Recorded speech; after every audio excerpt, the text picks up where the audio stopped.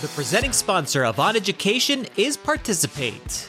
Lately, teachers from all over have been working together to find new approaches to provide quality remote education. Participate's sister company, Participate Learning, presents United We Teach, a global gathering place for educators to share distance learning resources as we navigate these strange times. For these resources and more, visit participate.com/oneducation.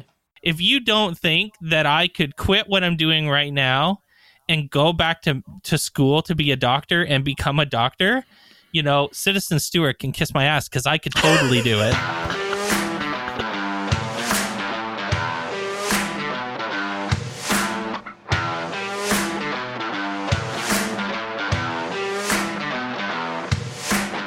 Welcome to On Education, part of the On Podcast Media Network. My name is Mike Washburn. And I'm Glenn Irvin. Friends, we have an awesome pod for you today. We will discuss the best practices for remote teaching, why concurrent teaching is not sustainable, our thoughts on the ISTE virtual conference, and our guest this week is Director of Innovation for Future Ready Schools, Tom Murray. So how was Thanksgiving? How was your dinner? It was great.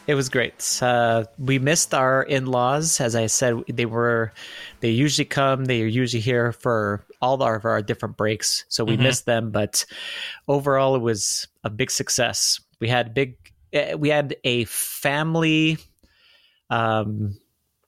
We all contributed. That's what I'm trying to say, to the cooking. So that was great, because usually Nicole and her mom, especially, are usually the people that prepare the whole dinner, right? And we just come in and eat. You know, I feel really bad about that. But we contributed to the cooking, nice. And then we also all cleaned up all together. The boys and too. Then we turned on the music for holiday music and put up the tree. I mean, we did a lot of things. So it was awesome. It was a great evening.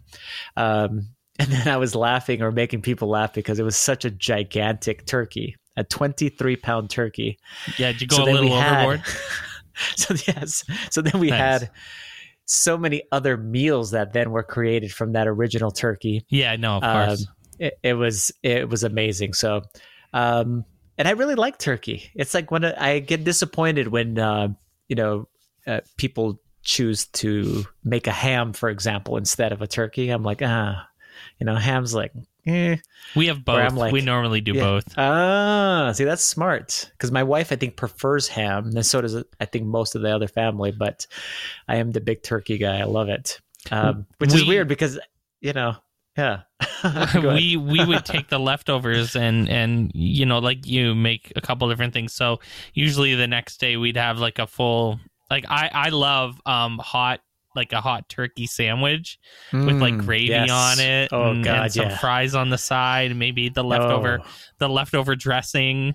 That's like the classic. My classic next day dinner is a hot turkey sandwich with some fries and some dressing. And but we've also done, every once in a while, every couple of years, we've done where we've cut up pieces of the turkey into like little like half-inch pieces or whatever, and freeze them in baggies, and then use that for things like in particular, I think we've used it for like pot pies and stuff like that, right? Because then you can just take a bag of turkey out of the freezer, dump it in, and bam, make it happen, right? So that kind of stuff. So freeze some turkey, friends. Don't throw it in the garbage. Use it. No, we freeze it too. Yeah, for stir fries, use it in a fried rice or something like that. For example, instead of like a chicken fried rice, you have a turkey fried rice. It makes no difference really. No. So I mean, that kind of stuff is always really, really good. And the ham gets used for ham sandwiches and for breakfast a couple times, but yeah, I enjoy. I'm the only one in my family who really is like a leftovers person. Oh, okay. Yeah. So like the turkey, like the next day Thanksgiving leftovers is fine, but generally our family, like Cheryl and the boys, aren't leftovers people other than pizza. Sure. but I like any leftovers from dinners that we have, I usually eat them for lunch the next day or the next couple days and stuff like that. I mean, I grew up, cherishing the leftovers and like, and I don't know,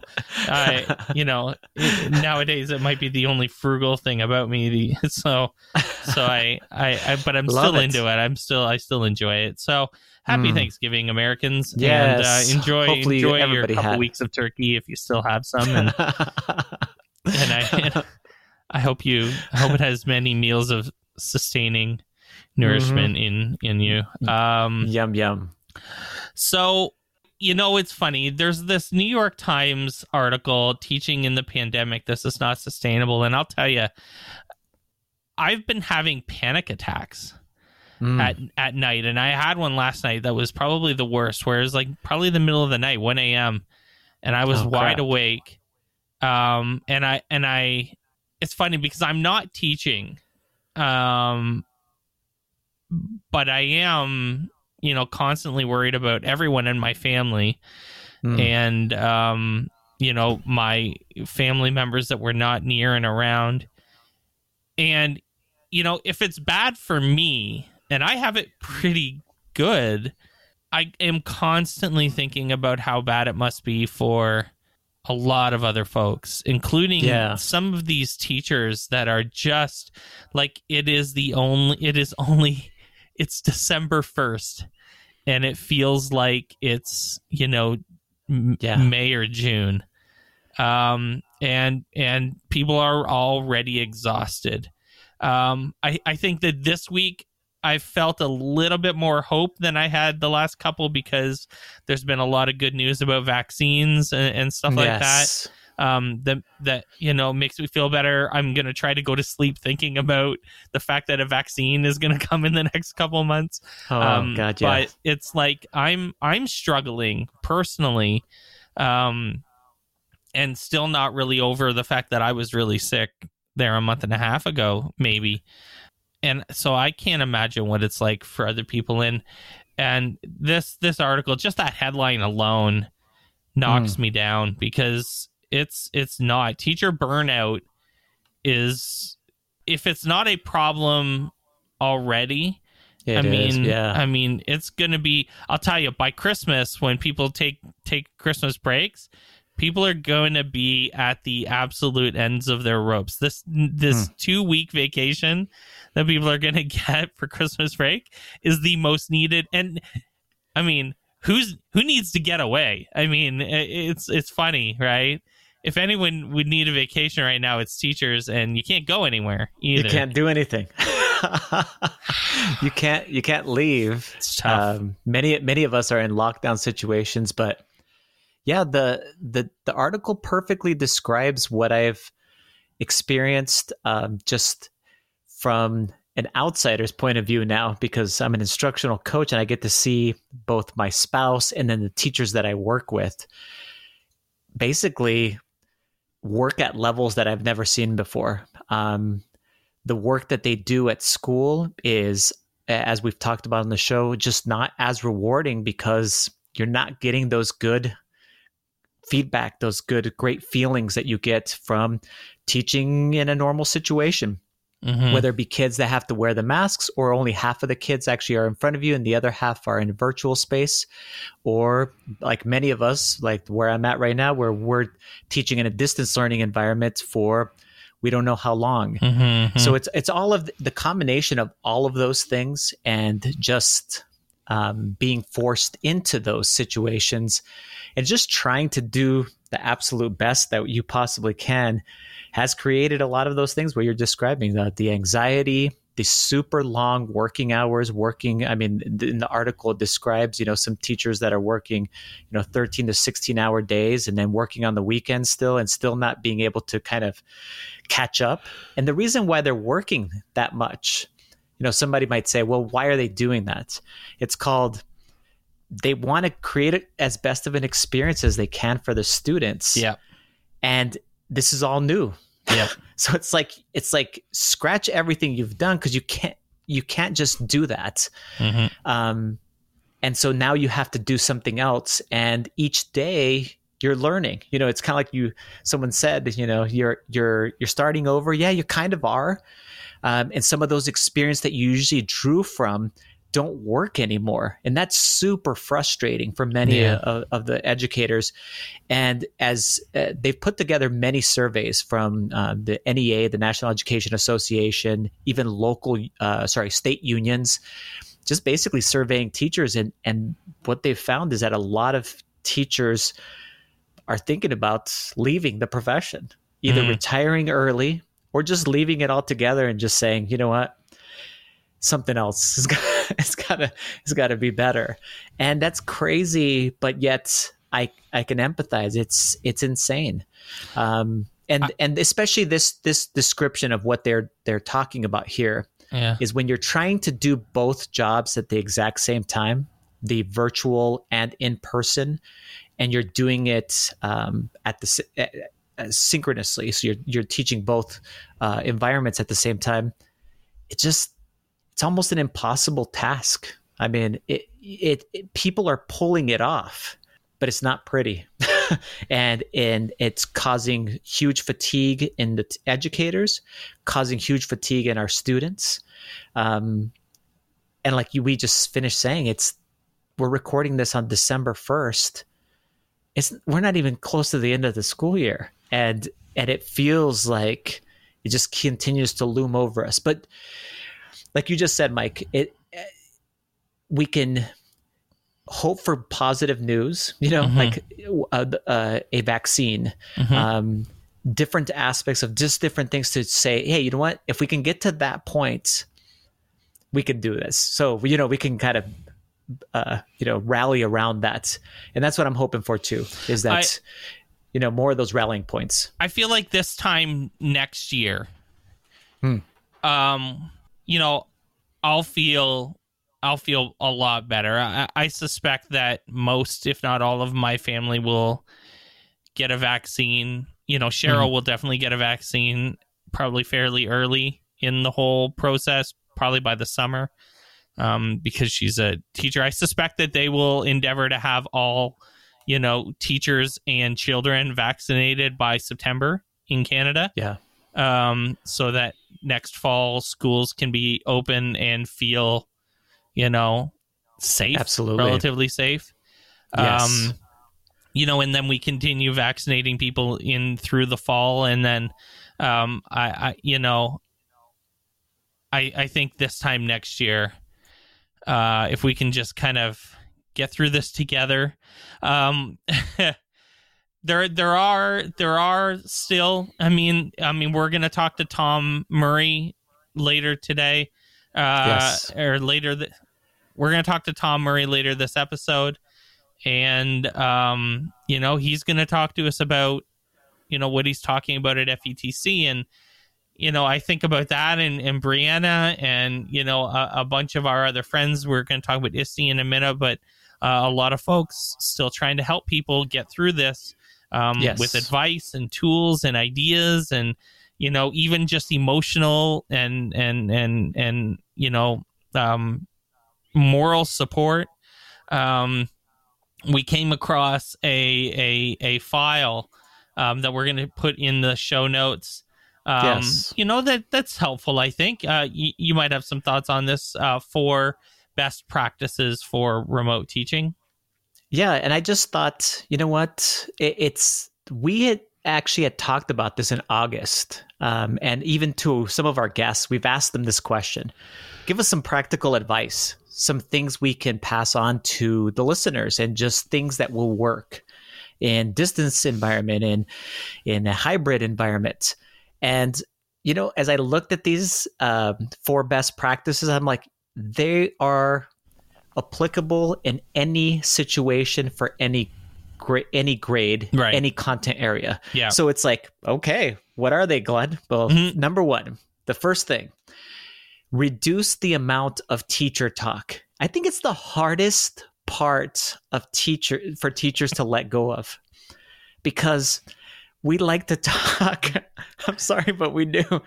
And many of us, we do this, on our own free time. We love talking about, teaching and we're passionate about it. And in our classrooms, we're passionate about the content.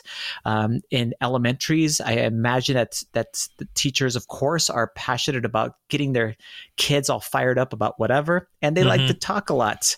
This just says reduce the amount of teacher talk in live sessions and increase some silence think time, which is super awkward. We've been on lots of calls, Zoom calls and like whatever it might be. It's very awkward, but it's needed. You need some time that is just thinking time, some time to process. So you're not trying to fill every single moment like we do with the podcast. And the second piece of advice, which I am super happy to report that in my kids' schools, a middle school student and an elementary school student, they do this all the time. The teacher has the students physically turn off the device, get away for an amount of time during their class period, and then has them go do something silly, fun, physical, that is not device oriented. And then they come back and kind of chat about it to kind of re-engage the class and like laugh together about different things. And it works. It just basically saying have students stand or move for at least 1 to 2 minutes every 15 to 20 minutes. And you can make it that 1 to 2 minutes or however much is an engaging activity that you can then discuss when you come back with something funny. I believe Audrey Thornborough, who helps us out with the podcast with writing the blog posts, she posted something to, I think, all of our district staff that it was a set of ideas, and I'll make sure that I give credit to whoever this was, because I think it was Jed. You remember Jed, that you interviewed him? Dreerberry? How do you say it? Jed Dearyberry? Jed. Yes, Dearyberry. Okay. Yeah. He has a set of, and I'm going to find it for our audience because this is freaking just a phenomenal idea. He calls it like go and grab or something. That's what he calls the activity, which exactly. And what it is, it's a list of stuff that a student goes and finds in their house. Just whatever, around their room. Go and grab your favorite blah. And then they go and grab it and they bring it. They go, first of all, physically, they move away from the stuff, come back, and then they come to talk about whatever it is. Talk about a great way to build just that feeling of togetherness as far as a group. You get to learn more about each other. The relationships are built. It's authentic because it's their things, the things that they're passionate about, whatever it might be, and they get to talk. The kids do, in this kind of weird environment that we're in. But then it's about them, and they can share those things. They could be like, "Oh, I didn't know that about you." Their classmates can be like, "Oh, this is cool," whatever it might be. And he has a great list of these things. It is super smart, and these are the types of things that people are figuring out. That not only do you have the kids move, but you have them move with a purpose. Yeah, that's a trap, though. Like my kids wouldn't shut up if you.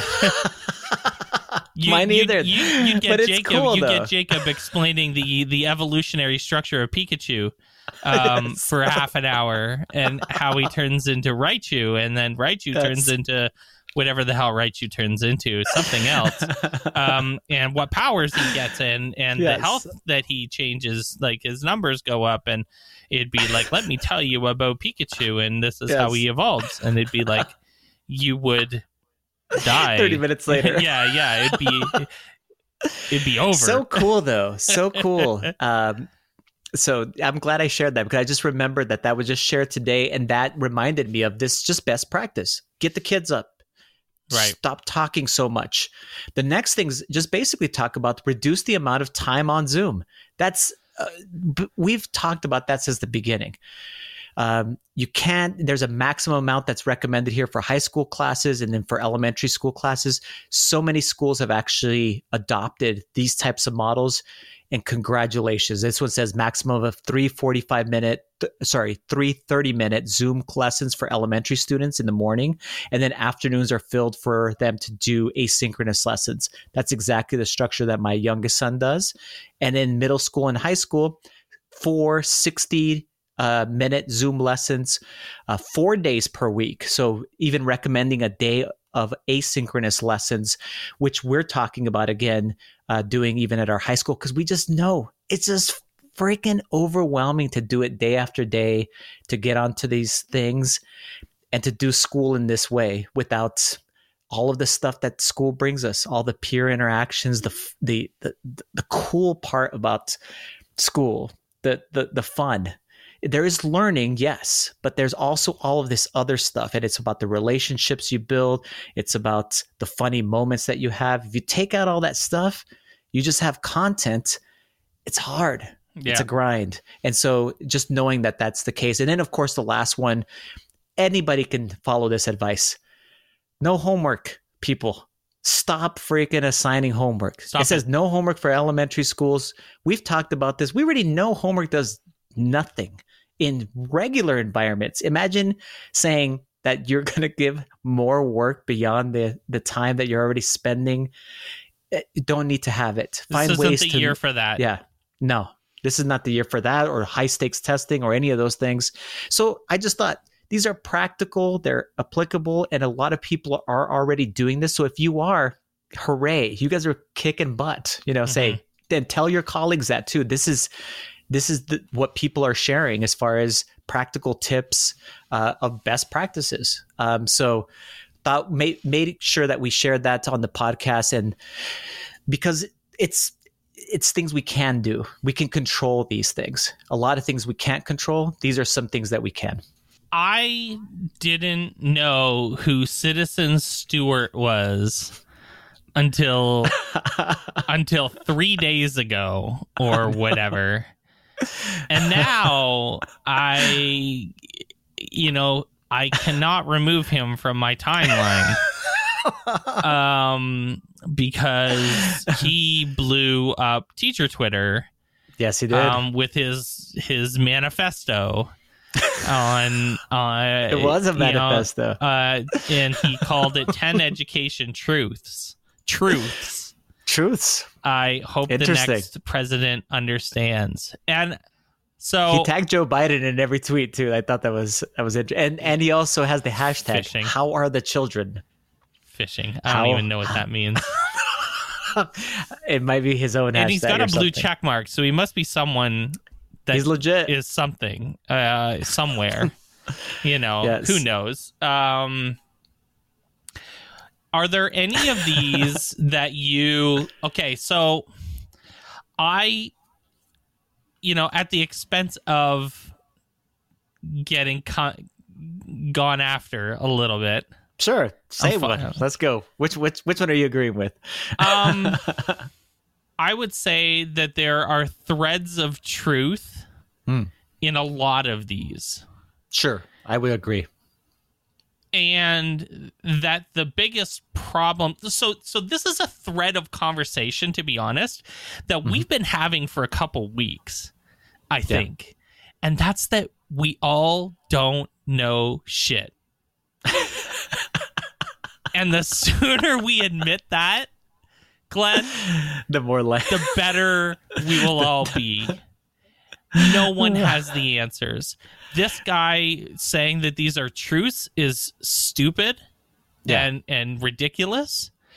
But almost as stupid and ridiculous is getting angry about these and summarily dismissing them. Okay? That's a good point. We don't know anything. We've only been teaching kids the way that we teach them now for like maybe 100 years. Maybe 100 years. Yeah. Our great-great-grandparents did not even probably go to school. At least not in the same way. So to get enraged over this is a giant waste of your time. What isn't a waste of your time is critically examining the content of the tweets. Money matters in education, but money properly spent matters much more.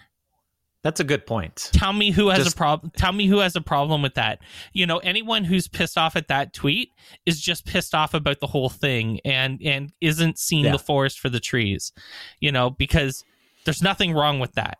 But what the follow-up sentence is really hot. Well, wait though. The way districts spend money on staffing, programs, and buildings is rife with inequity and waste. Okay. Rife is a pretty strong word. Yeah. Yep. But I don't think anyone can tell me that there are more districts doing this right than doing this wrong. I honestly, am not sure that we heard so many stories of districts that were just absolutely, handled the pandemic terribly. Mm-hmm. And then you hear stories of carving PD time with trainers and staff hours on training for Bitmoji classrooms, and tell me that's not a gigantic waste of your time. So that's accurate. You're right. The phrasing. So when I said there's a thread of truth in a lot of these, I'm not buying into the kind of all or nothing language. I don't have to agree with the premise in its entirety to acknowledge that there's slight truths in almost all of these. Right? Like number 9, I agree with. I think it follows exactly what you're describing, Mike, where it says, yes, there are no silver bullets in education. I think we say that all the time.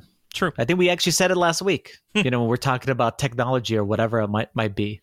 That doesn't mean, though, there isn't usable knowledge about what works that isn't being employed in classrooms every day. That's a really good point. That I think I liked and retweeted. Yes, I did, because that's very accurate. There are some things that we do know that do work, and yet some people and some districts and some school boards and whatever else it might be, some states even, have decided that, we're not doing that, and some of the things just are just bad choices, yet, that's why I do agree that some of the stuff here is very, very accurate. And some of that's why I put, is this harsh or is it reality? Is it, or I think what you're describing, it's something in between it. Yeah. Exactly. So number 7 is really like challenging people's. So standardized testing is no more biased or inefficient than the unstandardized test constructed by a nation of teachers who harbor biases and low expectations for children of color. When you get fat, don't blame the scale. Okay, so the last sentence you could just like erase the last sentence from your critical thinking. Because it's pointless. That was the fire starter. Right. Yeah, it's the sentence. It's the sentence to piss people off, to get people reading it. Okay. So let's ignore that sentence. Critical thinking requires you to, by the way, yes, friends, critical thinking requires you to do this. Please apply the lessons you've learned in years and years of university studies to use your critical thinking skills to remove the emotion from the equations a little bit. Please. That is what critical thinking requires of you. So let's go back to that, because I think Alex Pate said almost the exact same thing in different ways, just in a different just a couple weeks ago on this podcast. He said that unstandardized tests constructed by a nation of teachers who harbor biases and low expectations for children of color are dangerous. He's right. And this isn't necessarily wrong. Now, this is trying to also make a case for standardized tests. But again, if you separate, that's why there's a thread of truth in this. And that, yes. Because this is exactly what Alex Pate was saying, is that we have set students of color up to fail since the very beginning of their school education. And and tests reinforce a cyclical nature of students of color being set up to fail. So there is a thread of truth in that, and you have to find that and kind of work through it. I think the one that got the most people fired up is number 4. Okay. Which says, no, teachers do not know best. Currently, ed schools draw teachers from the lower end of the collegiate pool and then fails to prepare them with evidence-based teaching knowledge. That is untenable. Tenable. If I could even pronounce a word. I guess I came from the lower end of the collegiate pool. And oh boy, that's just, there's some actual, like you just finished describing, there is parts of that are true. And not everybody has had a great experience in their preparation, their education part of their college prep. So not their content based. So for me, it was Spanish, but the education portion, which for me was secondary education, was that optimal? Did that prepare me for example, student teaching?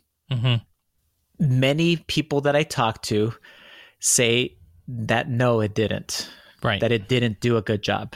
Right. That it was, that even I've heard, and I mean, it may sound harsh, but it's what a lot of us say, that it was a joke. It was, you could get a really easy A, don't learn much, and really you're not prepared to do the things that are required minimally to be an effective educator, at least when you're student teaching, which sucks. And there's stuff we can fix there. There's more where we can grow in that area. Saying that teachers come from the lower end of the collegiate pool, though that may have been the case with me.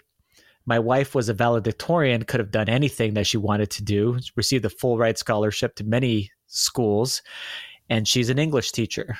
It's not because she couldn't have chosen all kinds of different paths, because she was passionate about education. And there's many cases like that. And then there's everybody in between. There's the extremes. There's just like any profession, I think.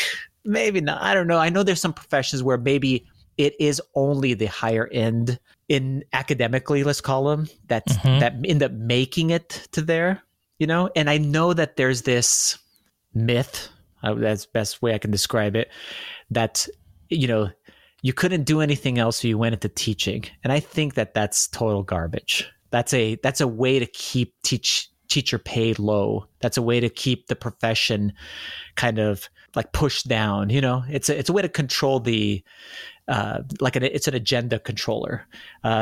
So there's something there, just like you talked about before. But that one was the one that was like, whew, it hit some people hard. Number 4 and number 5 are the most annoying ones in the whole thread, because and in our team DM chat, I brought this up, and that's that number 4 says that teachers don't know best, and then number 5 says that parents know best, and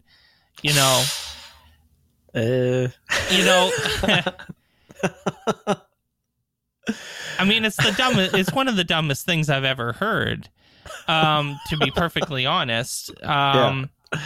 Parents don't know best. unless a parent is listen, I don't go to my dentist's office and tell my dentist how to clean my damn teeth. I don't go to the doctor's office and pretend to know about anatomy. I don't go to the car shop. I don't know anything about cars. It's funny. I actually had my water heater replaced today, and the guys were in and out in 30 minutes. They did gas piping, they did venting, they put a water heater in my basement in a half an hour. And I said, you guys are incredibly impressive. And he said, well, I mean, we've done it a couple thousand times. and I said, yeah, that's awesome. And he said, listen, we were talking a little bit about what we did. And he said, listen, I wouldn't pretend to know how to record a podcast or fix a computer. I go to people who know how to do that. You don't pretend to know how to fix your damn water heater. You call us and we do it in a half an hour. It would take me 3 hours to fix a computer, and it would take you a day to fix a water heater. And that's why we have skills and professions and things that people are good at and things that people aren't. And, to pretend that parents understand the nuance of educational policy and practice and pedagogy is just ridiculous. And to think that parents know best about a school or school choice because the school gives them a tour and gives them the warm fuzzies about how great their damn school is like newsflash, you're being sold. I worked at a private school. I worked at a private school, folks. I know exactly what's happening. And you're being sold. And, you can bite on it, or you can critically examine, it in more detail. But to think that you would know, the overall educational quality because you went on a school tour is ridiculous. So no, parents don't know what's best. They should not. This idea of parental choice, it's gaslighting for school choice and for charter schools and private schools. We know this. And we know that this Citizen Stewart is pro school choice, pro charter school, anti-union, like we know that there's bias in his slant. And so, that one's the dumbest one. That's to be honest, it's the one that made people the most upset, but it's also the weakest of his all of his other takes, of his arguments. I did terribly in school, and I'm wicked smart, folks. So I love it. So all I'm saying is just because you are at the lower end of the collegiate pool, whatever the hell that is, that doesn't mean anything. If you don't think that I could quit what I'm doing right now and go back to school to be a doctor and become a doctor, Citizen Stewart can kiss my ass because I could totally do it. And I dare anyone. I don't know if I could do it, but I love your confidence. I believe you could. I totally believe you could. I totally could. I believe you could. Yes. So, don't tell me anything about collegiate pools, folks. These are that's a straw man argument. It's just ridiculous. Yeah. So, that was a weak one. Yeah. Anyways, thank you, Citizen Stewart, for 20 minutes of great, riveting content, and Mike. Yeah, Mike getting hot takey and we'll swearing. Make sure we link you up. This is definitely the most I've sworn on the podcast. We're letting things go around here a little bit. We're letting it fly right now. Yes. We only have a few minutes left, and I guess we should talk about ISTE. Yeah. So it's this week. It is this week. It is virtual. We are not in California. Sadly. So sad. That was supposed to happen this summer, dude. I needed it so bad, and I need it now. But we're not in California. Okay. We are all staring at computer screens. You will hear this probably after I have spoken at ISTE. I'm presenting tomorrow. Nice. With Mr. Isaacs. And then I'm speaking in Australia at a conference in Australia on the same night. I don't know how the hell that happened, but two conference presentations on the same night is really dumb, and not a good idea. But listen, Yeah. Have you watched or listened to any of this? I have not. I really just wanted to talk really quickly, just that I had wished that they had considered making it free. We have just last week, we were talking to Brianna Hodges, and she was describing FETC and how awesome it is and all of the things that they are providing, just like a normal conference, except in a virtual format. But understanding the situation currently and where people are at, where our teachers are at, and making it free.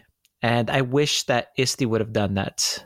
Really, actually, I wish for you guys too, Mike. I mean, for you, the presenters, all of you guys that provide the service that you do provide. And we've talked harshly about ISTE before in the past, where you can present. I don't know if people know this already, but I think we've said it on the show. You can present at ISTE and you don't get to go for free. No, you don't. And that is just so terrible in so many ways, because it's so expensive, and we talk about how expensive these conferences are, and this one specifically is expensive.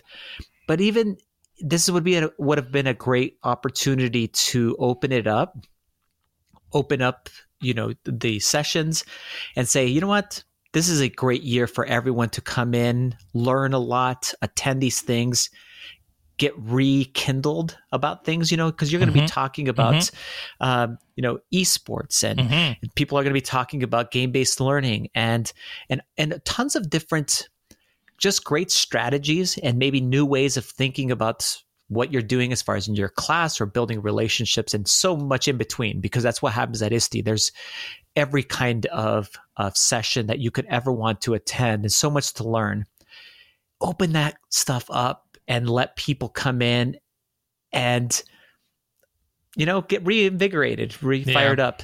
What's good, though, and what I am super happy about, is that just in 1 month, we will continue to talk about this. FETC will open its doors, virtual doors, to everyone, and all of you that are listening can attend the great keynote speeches, all of the presentations, and everything else in between for free. You just get signed up, and then you can be able to attend. So we will be continuing to promote that. I just wish that would have happened also with ISTE. It was a missed opportunity, I think, a way to build, I don't know, like some good feeling, between this educational community, the presenters, and obviously the organization itself. So an organization that alleges, like, tells us it leads us in some ways. Yes, right? It does. It does. So, yep.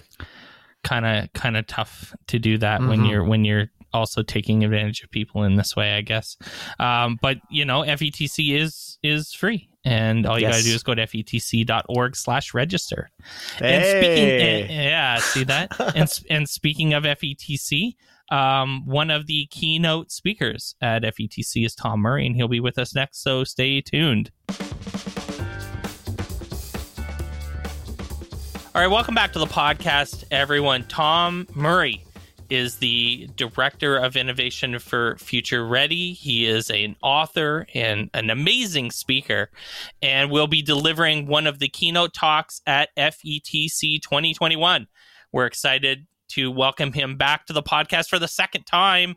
Welcome, Tom.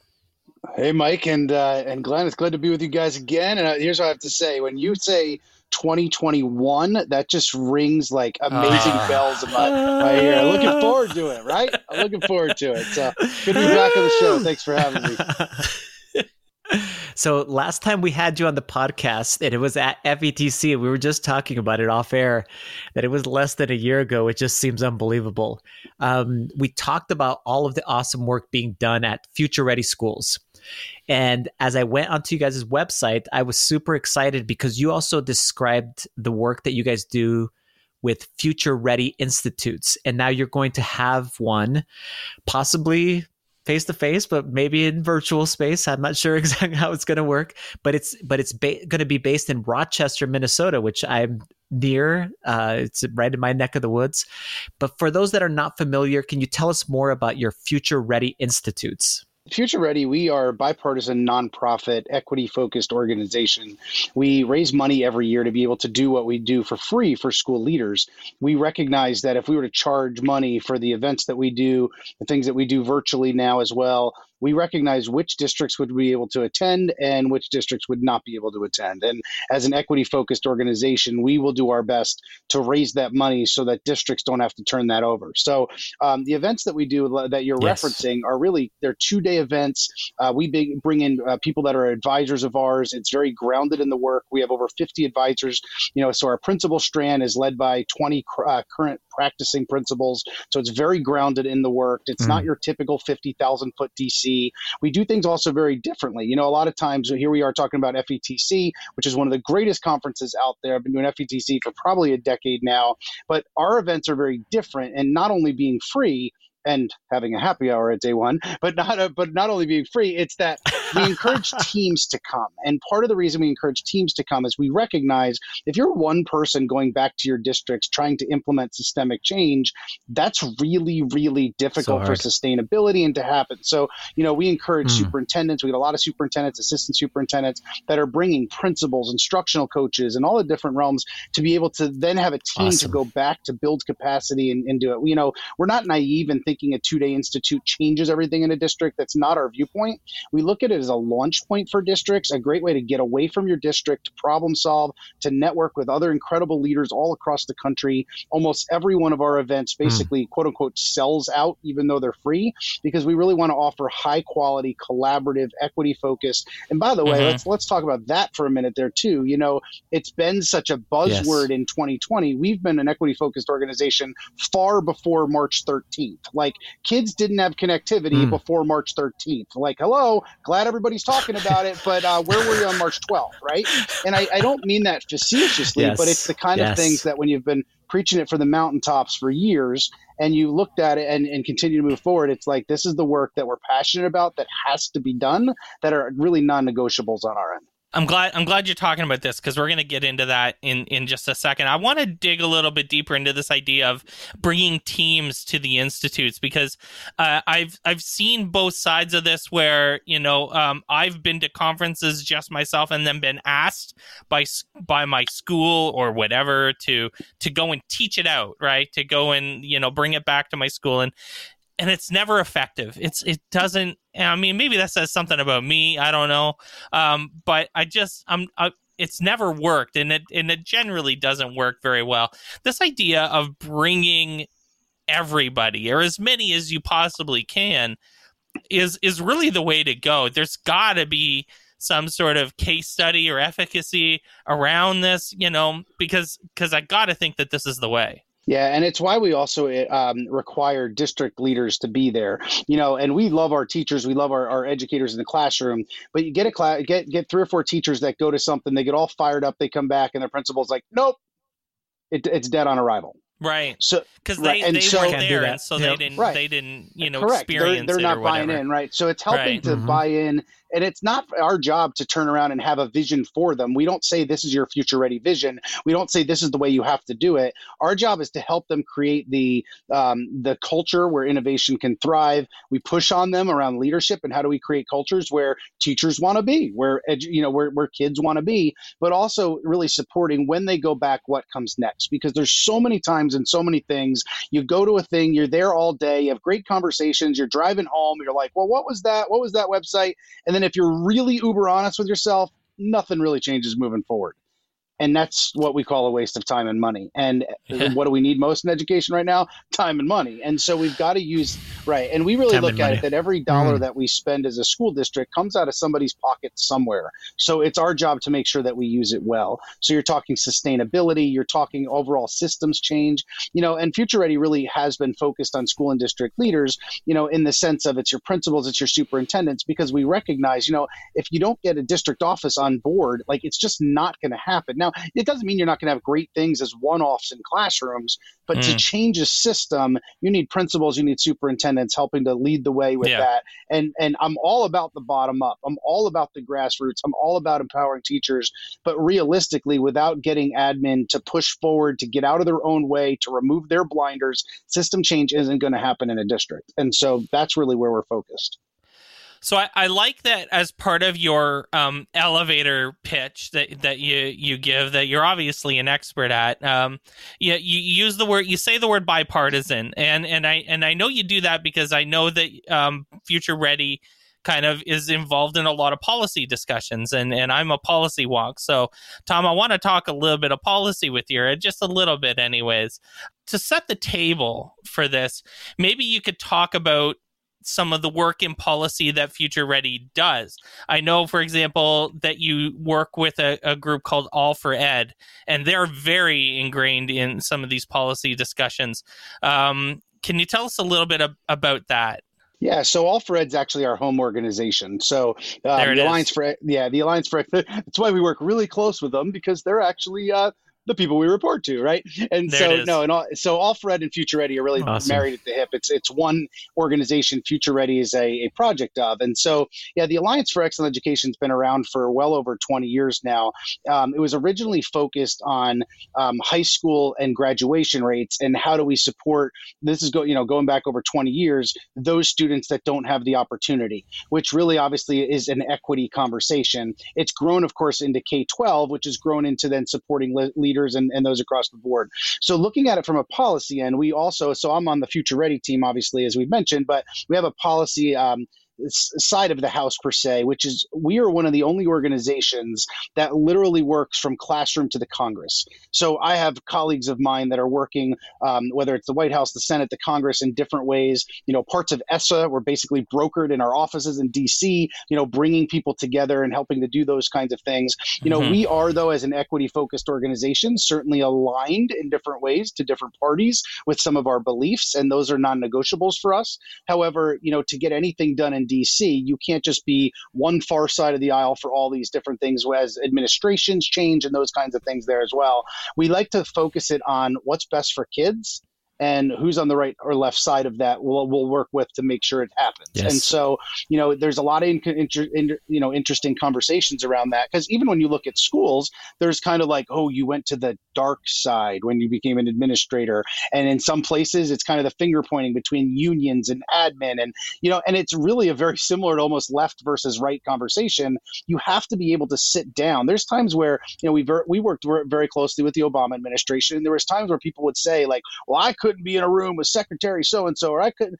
But the moment you're not willing to have a seat at the table is the moment you don't have a seat at the table. And so you'd rather have a voice in those things. So, some of the policy things we're working on right now, we've been working on the homework gap, and we can dive into that term and that phrase because educators cringe when they hear that, as I originally did as well. But, kids that don't have connections, and I jumped right to that, or connectivity at home, and I jumped right to that because we've been working on that for 5 or 6 years. We actually released, talking about some of the policy work, we released a couple months ago the first ever state-by-state breakdown by race, by socioeconomics, of how many kids weren't connected in each state, because then we turn and work with the FCC and really pushing on them on, we've got to get these kids connected, because it's something, it's really an opportunity gap right now. I used to use, when I was a principal and I was a district leader, I'd often use the phrase like achievement gap, and I talk about achievement gap, because that was kind of the phrase that was in my realm, what I've known. And I've since been really convicted about that, because when we look at something like the achievement gap, that puts the notion on the child, as the opportunity gap, as I now refer to it, puts it more on us as adults to make sure we provide that opportunity. And so even in the language that we use, going back to the policy side, how do you view that? And so when we look at things like opportunity gaps, looking at things like connectivity, at a time where kids, homes have become their classrooms, without connection and connectivity, the opportunity gaps only going to continue to grow. And so, we do a lot of work in a variety of areas, that being just one of them, really working to support schools. So, from a policy end, our policies are working to support traditionally marginalized groups of students. If you identify who they are, overwhelmingly it's our Black and brown students. And so what do we do to support them? Today, I spent a lot of time reaching out to superintendents through this grant-funded program to try and get college credit for free for Black and brown students offered from Howard and from Yale University to be able to support them. So I get to feel like Santa Claus and sometimes being like, hey, sure, this is a good, no cost. Here's an opportunity, but you've got to commit. Recruit a diverse group of students. Recruit a group of students that could use that leg up to get started on some sort of college career, because maybe they're thinking that like they're not so sure from either Yale or from Howard, right? And so a lot of times we get to work with those kinds of things to be able to say, hey, you're a high need district. You support the groups of students that we want to break down barriers and walls for. Let us help you. And a lot of times it's just getting past that. The other side is districts are so used to like, what's the catch? You know, for $19.99 a month, you can be future ready too. So and the good thing is once they realize that trust is there and we're not trying to sell them anything, then really, really good things happen. A pretty interesting time with a new administration coming in. There's going to be some turnover. I remember reading the news the other day when, only because you sort of brought up the universal broadband and, Ajit Pai resigns and like a chorus of, hallelujahs springs up from the crowd, so to speak, I suppose, because I think he's been a in the way of some of that probably. And Jill Biden, Dr. Jill Biden, the first lady, is an educator. And, she's been showing a lot of love to educators on social media. And one of the consistent topics for her seems to be, this idea of universal broadband, of equity as it relates to the internet and access. And it looks like this is a policy position that her office is going to actually pursue, which is, unbelievably exciting. And, all of those tweets that she sent over the last couple of months have been met with like, again, hallelujahs from the teachers on Twitter. What do you think it means, Tom, to have a real educator this close to the Oval Office? And what do you think it would mean, if the Biden administration truly engaged in the issue that you've been, working for years to provide universal access to the internet? Yeah, well, having a lot of connections to the transition team and to those at the FCC. So it's interesting. Let me bring it back a little bit. You mentioned the FCC. You mentioned the article, with Pai stepping down. And it's funny because, I saw on one news site today, like, Republicans won't continue to control because he's stepping down. So here's the follow-up. Anytime there's a Democratic president, the Democrats control the FCC. Yes. On over one vote. And so you have to understand, like, that's just the way it works. So, yeah, of course, in an election, the Republican steps down. That's like that. It's not like it's funny because it hits it as like major news of like, see, they're stepping down. This is great. Well, like, no, that just is going to that's the protocol. So when Obama was in office, right. And that's the way it is. So I think there's two things there. I'm not sure who's going to be the commissioner of the FCC. There's talk of Clyburn. There's talk of Rosenworcel. They're both wonderful. Know them both. And we work very closely with Jessica Rosenworcel's office, I should say. She has been the proponent for the homework gap. She coined the term homework gap every day on social media. She is sharing this stuff out. She is an amazingly brilliant lady who, whether she's the commissioner or not, will continue to push it. So it does put the homework gap piece out there. She's been a big fan of the FCC and or Congress stepping up to do it. The problem with it is obviously local school districts can't afford to do it. And a lot of times we're looking at it as this last mile. How do you get, I work with educators, say in Alaska, and you've got these remote islands out there that like, who's going to run broadband fiber to these? Like, how do you do that? Right. I actually have a lot of hope in looking at some of like Elon Musk and SpaceX and some of the things that are happening there.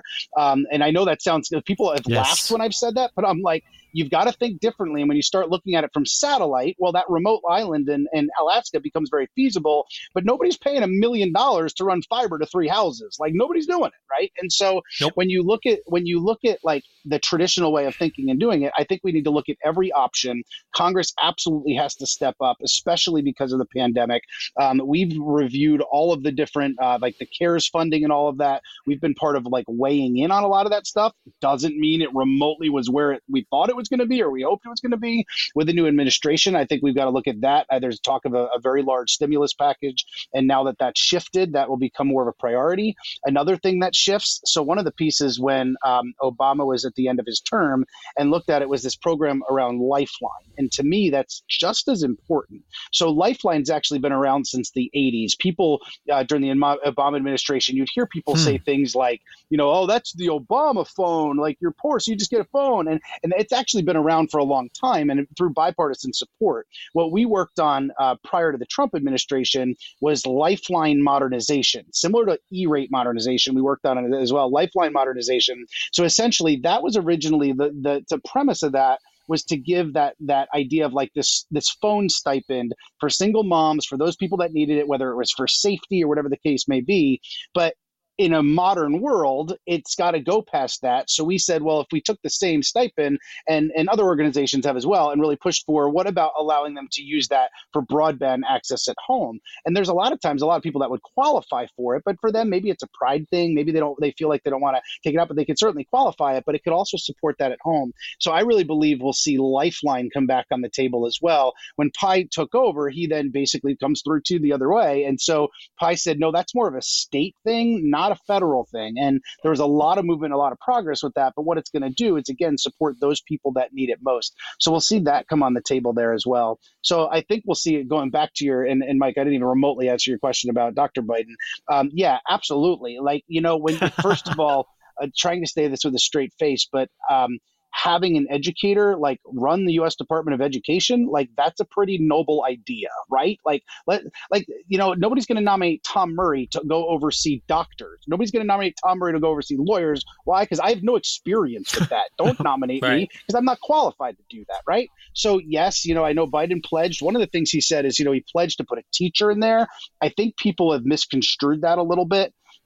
As much respect as I have for teachers, I would hesitate taking a second grade teacher and making them U.S. Secretary of Education. As much as I love my teachers, it's a very different world, right? In some places, and working with so many states, we've seen people, the most extreme I've ever seen it go is from literally like teacher to state Secretary of Education. It's happened a few times in places where they've been voted in, like heavy union support. That's a massive shift from going to like, I write lesson plans to like, all of a sudden I'm in charge of like everything policy in a state, right? And I would never want anybody to misconstrue that as Tom Wood doesn't want an educator there. I absolutely do. I would say find a superintendent of color of a large urban district. Why? They understand policy. They understand what it's like to work without any money to be able to do what they need to do. They understand what it's like. And to me, it's going to be somebody like that. I also wouldn't be surprised if it's a higher ed pick. Hearing some rumblings, it could be somebody like that, like a well-regarded university president that also has K-12 experience. One of the things people often forget is the U.S. Department of Education also oversees higher education. It's not just a K-12 piece there. And so I wouldn't be surprised on that there as well. But I know for a fact, and knowing a lot of the behind-the-scenes pieces to some of those, as do other people that work closely in the realm that we do, this administration is absolutely pro-education. Having Dr. Biden there is a brilliant thing for educators. I think we need to be careful in some of the pieces, saying, like educators need to be, we need, more money for educators, all these pieces. And I totally agree. Like everybody that is in education would agree, like people deserve to be absolutely well paid in all these pieces. The difficulty is, like, when have we ever seen, like, here's all this federal money to go pay teachers more and keep the sustainability of that? So like, it's easy to say, here's what we want to see. Show me the changes 2 years from now that have happened. Show me the changes in supporting teachers that have happened. Show me how educators who actually understand the system, have led schools, taught in classrooms, are helping to influence policy. And people say, like, now we're there rolling forward, And so with that, in the Obama administration, I worked really closely with Secretary Duncan when he was there. He was an educator. He was a superintendent of Chicago Public Schools. One of the things I respected about him dearly was, like, he was in schools literally every single week, all the time, alongside teachers, kids. He had lived it. He had been there. Now, did every educator agree with all of his policies? No way. No chance. Right. So it's understanding, in part of that role, too, that people will always have different viewpoints. There's so many aspects of things in education that no matter who you put in that office, a big part of education is going to be like, that's the wrong choice. And a big part of education will be like, that's the right choice. So it's going to be, I'm telling you, I'll go on record as saying it. No matter who it is, no matter what their background is, some people will be like, I can't believe that's the choice. A lot of people, you'll see it all over social media. I used to see Alberto Carvalho's name come up quite a Miami, bit, and yep, I mean sure. that seems like exactly what you're talking about a little bit, right? A person of color, big district, superintendent, tons of policy, knowledge and background. So I don't know if his name's in the mix still, but I remember I used to see his name come up all the time for it. So, anything but someone who wants to dismantle public schools and doesn't, have a clue about public education. It's a low. I realize I just set a really low bar, but Mike, if I could just take a minute to say, because all the policy side of things that we talk about, it's where I get to live every day, and that's why I get fired up, because I see so many of the things that happen. But I wear my educator hat, I wear my teacher hat, my principal hat, put myself there, and when I look back, I want to give a shout out to every educator right now that's working in schools, whether they're working physically in schools with fear and anxiety all around them, whether they're teaching remotely, whether they're doing the impossible job of trying to do both simultaneously. Educators really are the most giving, empathetic, incredible people on the planet. And just watching what they're doing, seeing, and just working with schools, working with educators literally every day somewhere around the country, I stand in awe of the work they're doing. And I would have said a year ago, and if we replayed the podcast, I hope that I gave him a shout out, something similar then. But you want to talk about a profession, like show me another profession that has, in the past 7 months, completely transformed everything they do, how they do it. Now, I not knocking other professions, because, I met with my doctor for the very first time the other day over like a FaceTime through an app. Everything was electronic. And so, they've changed a little bit too. But compared to with teachers and what they've done with all of the students that they have, I can't be on a podcast right now and just say that I truly stand in awe of what they're doing every day, how hard they're working, but also remind them to take care of themselves in this process. Absolutely. We were thinking about, let's talk about FETC, because it's coming up very soon, and you're going to be delivering a keynote presentation, I believe, with That's Brianna correct. Hodges, who we just had on the podcast last week. And the title of your talk is very intriguing to me, because I'm an instructional coach, and it's 4 keys to effective leading and coaching in any environment. And while we know that there is nuance to leading and coaching depending upon when and how you do it, and there are some universal truths that can be applied to any situation. So maybe dive into the description without, your keynote, without giving a lot of it away, because I find it super intriguing. It just sounded like a great title, so we're gonna roll with that. There, what's funny is that Brianna said a little bit of the same thing. It's cool. No, I think she said something similar to that. I got it. But you got to be the first one logging in, Glenn. I can't tell you all the answers ahead of time. So here's an interesting perspective. One of the things a lot of people don't know about me, before I got recruited to go to DC, my team, and with the vision of the superintendent, I don't take credit for this, but my team and I created a full-time virtual program in our K-12 public school taught by our K-12 teachers, so that any of our kids could go any combination of face-to-face versus remote in middle school and high school. Elementary obviously looked a little bit different, but we started that process 10 years ago. Yeah. 10 years ago. And so watching I've got the scars of, and so it's interesting because I'm getting a lot of people reaching out being like, did you start your own virtual program, like taught by your own teachers, to scale it? And and we did. We started that 10 years ago. And so when we look at that, I've been there, I've done that, I've led that, I've supervised in a fully virtual full-time public school environment where some kids were face-to-face, some kids were remote. Teachers were actually teaching both. So a lot of my teachers were doing face-to-face for 4 periods a day, a virtual class for the 5th period a day. My goal of multiple things, number one, is you can come to our public school, K-12, do it full-time virtually, graduate with our diploma. Amazing things were able to happen. On one hand, we had a semi-pro snowboarder who every year would disenroll second and third quarter. Well, guess what? Now she stayed with us and she just went virtual those periods. Every girl that got pregnant during that time that I was there, every single girl that got pregnant, she was able to graduate. Why? Because it wasn't like, sorry, you've got to be home, can't come to school. right? And every one of them graduated. Yes. Why? Because we said, well, let's meet our needs a different way. I will tell you there were financial reasons we did it, because in Pennsylvania, if a child goes to an online cyber charter school, the home district pays for it. And it was very significant in our budget. And 10 years ago, my superintendent had the vision to be like, well, we can do it, use our own teachers, and let's even do it better and give them more opportunity, right? And so I share all of that background. Awesome. And having had the conversations on like, what's engagement online look like? What does attendance look like? I'm like reliving 3 years of my last 3 years there, because it's so many pieces. Now I share all that to say, doing things remotely and doing things in person, there's a lot of similarities and there's a tremendous amount of differences, right? And so helping to look at this keynote, all of that to premise the keynote of, there are some universal truths that no matter what environment we in, really have to be core to those beliefs. And so when we look at things around staying focused on our why and our purpose, it is so easy in our world as a human being to start to say like me and my and I a lot more frequently than we and our and they, and really getting back to like, why are we even doing what we're doing? What's the real purpose of this work? And when we look back, let me give you an example with that. When we look back at the pandemic and we go back to that March 13th date on that Friday, you know what I didn't hear back when the pandemic started to hit? I didn't hear that week people being like, well, what about the math benchmark next Wednesday? Like, what about your gut? I didn't hear that. So you know what true. I heard? Do kids have food? Do kids, are they safe? Yeah. Do they? So I never want to say like silver lining of the pandemic, because nobody would choose this. But what I wanted to say is that COVID has reforced us in many, many places to refocus our priorities.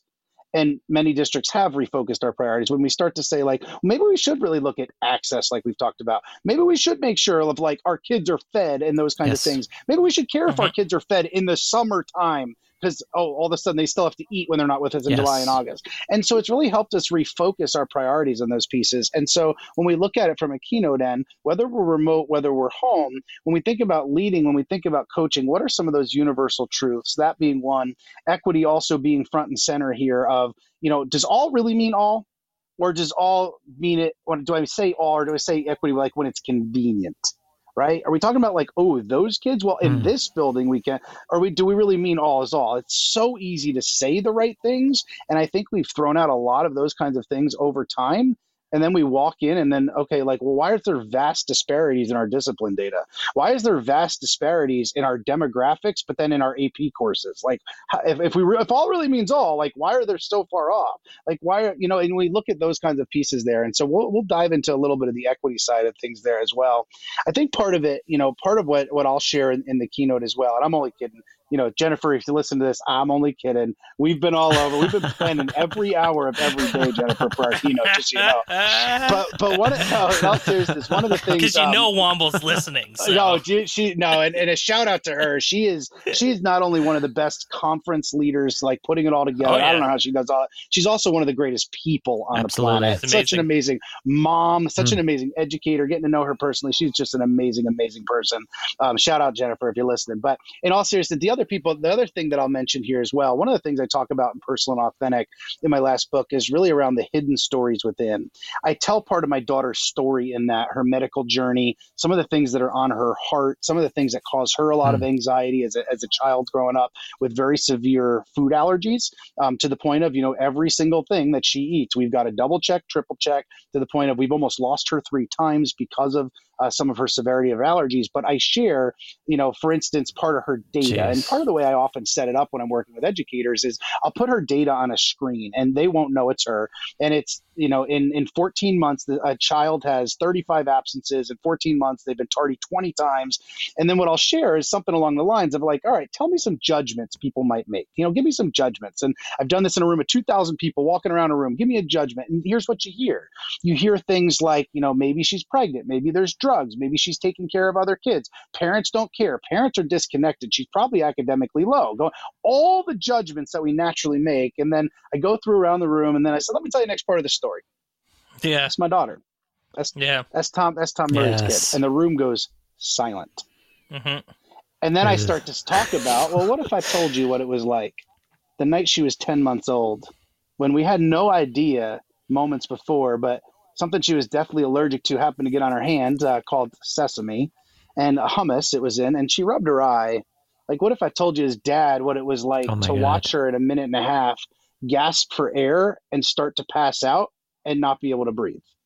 Like, what if I told you, as dad, what it was like driving to the hospital literally 100 miles an hour, like praying to God to save my child because she couldn't breathe? And like, what if I told you that moment of what it's like carrying your like almost lifeless baby into an emergency room, screaming for an EpiPen and tearing part of that story? And then saying, like, what if I told you every single one of those 35 absences that I just told you about, she was 2 hours from our home undergoing food allergy therapy. And by the way, every time we went, she'd say, Mommy, I really wish I could be in school today. Daddy, I wish I really could be in school today. And as I tell part of her story, here's a little girl that's been hospitalized multiple times for literally a seed of sesame, one seed of sesame. But at the same time, now she eats the equivalent of 4,000 seeds every single day because of the food allergy therapy as the first child in the Northeast. I share all that because, number one, it's uber personal as dad. But number two, you can't see that when she walks in your classroom. You don't see that story on her heart. You don't see what it's like. In the past month and a half, we've had 2 nights, because she's now undergoing it for Trina. It's 2 nights where she's gone into anaphylaxis. And that's a mental struggle where we've had to administer EpiPens at home and it's controlled, and we're very well versed on it at this point. I share all those pieces because it's the hidden stories. It's the stories that we all have, the 3 of us have, before we logged on to record this podcast, that were on your heart. And maybe they're super jazzed up. Like maybe this weekend's coming up, it's your anniversary or something, you're super jazzed up, you're all excited, nobody else around you knows. But maybe you're listening to this today and you're struggling. Maybe you're looking for hope and opportunity, because last night for you, it was one of those nights for your own teenage daughter that was a real struggle for you. And it's those hidden stories, and it's helping people understand that every child that logs on to our Zoom meeting or Google Meet, whatever it might be, every child that walks into our classroom, and in the same sense, every one of our colleagues has stories on their heart. And the reality is we won't know them all. So how do we make sure we lead with an empathy lens? And so the hidden story piece and leading with an empathy lens absolutely ties to equity, absolutely ties to our why, our purpose in the work. And those are some of the themes that we'll really talk about diving in as we work with people, because we cannot forget our work is not data is an important aspect of our work. It gives us a snapshot, but kids aren't numbers. And we need to be really, really careful of some of the conversations that we've had in data team meetings and that stuff, where we start to look at kids as they walk by as like partially proficient, distinguished. And man, if we've got the wrong lens when it comes to this stuff, our work is about people. And we need to make sure that no matter where we are, how do we help people get a little bit better every single day when we're coaching them? How do we help our kids believe in themselves and continue to get a little bit better every single day? And how do we create environments where people absolutely want to be? You shared that last time, or a piece of that story last time, and it's as powerful hearing it again. How can people connect with you, Tom, online, and to have further conversations or ask you questions about this wonderful keynote that you're about to deliver? Oh, I appreciate that. So first, I'd say the website, thomascmurray.com, has all the offshots of that. So Twitter is Thomas C. Murray, Instagram is Thomas C. Murray EDU. YouTube is / Thomas C. Murray, and Facebook's Thomas C. Murray EDU. Why the difference between the two? Yeah, somebody else got it before I did, so I couldn't keep them all consistent. Drives me a little nutty, but go to the website. They're all in one spot. Would love to connect with people. My goal is to always try and respond, reconnect with people. If I'm going to talk about being personal and authentic, if I'm going to talk about connecting, I really believe I've got to model that as well. So I'd be honored for people that reach out. Always an honor to connect with educators. So just a reminder, friends, FETC 2021 is a free virtual event this year. And all you have to do is visit fetc.org/register and join the thousands of others who will register to learn with amazing educators like Tom. Again, head to fetc.org/register for your free, I'm going to say it again, free. Mike, pass. Did you say free? Did you say free? Because a lot of conferences out there right now that aren't free. You said free? Hey, Tom, FETC, it's free this year. It is truly unbelievable. Yes. Tom, thanks so much for joining us. Thanks, guys. Appreciate having me on. Look forward to seeing everybody at FETC. Thanks for listening to On Education. My name is Glenn Irvin. My co-host is Mike Washburn.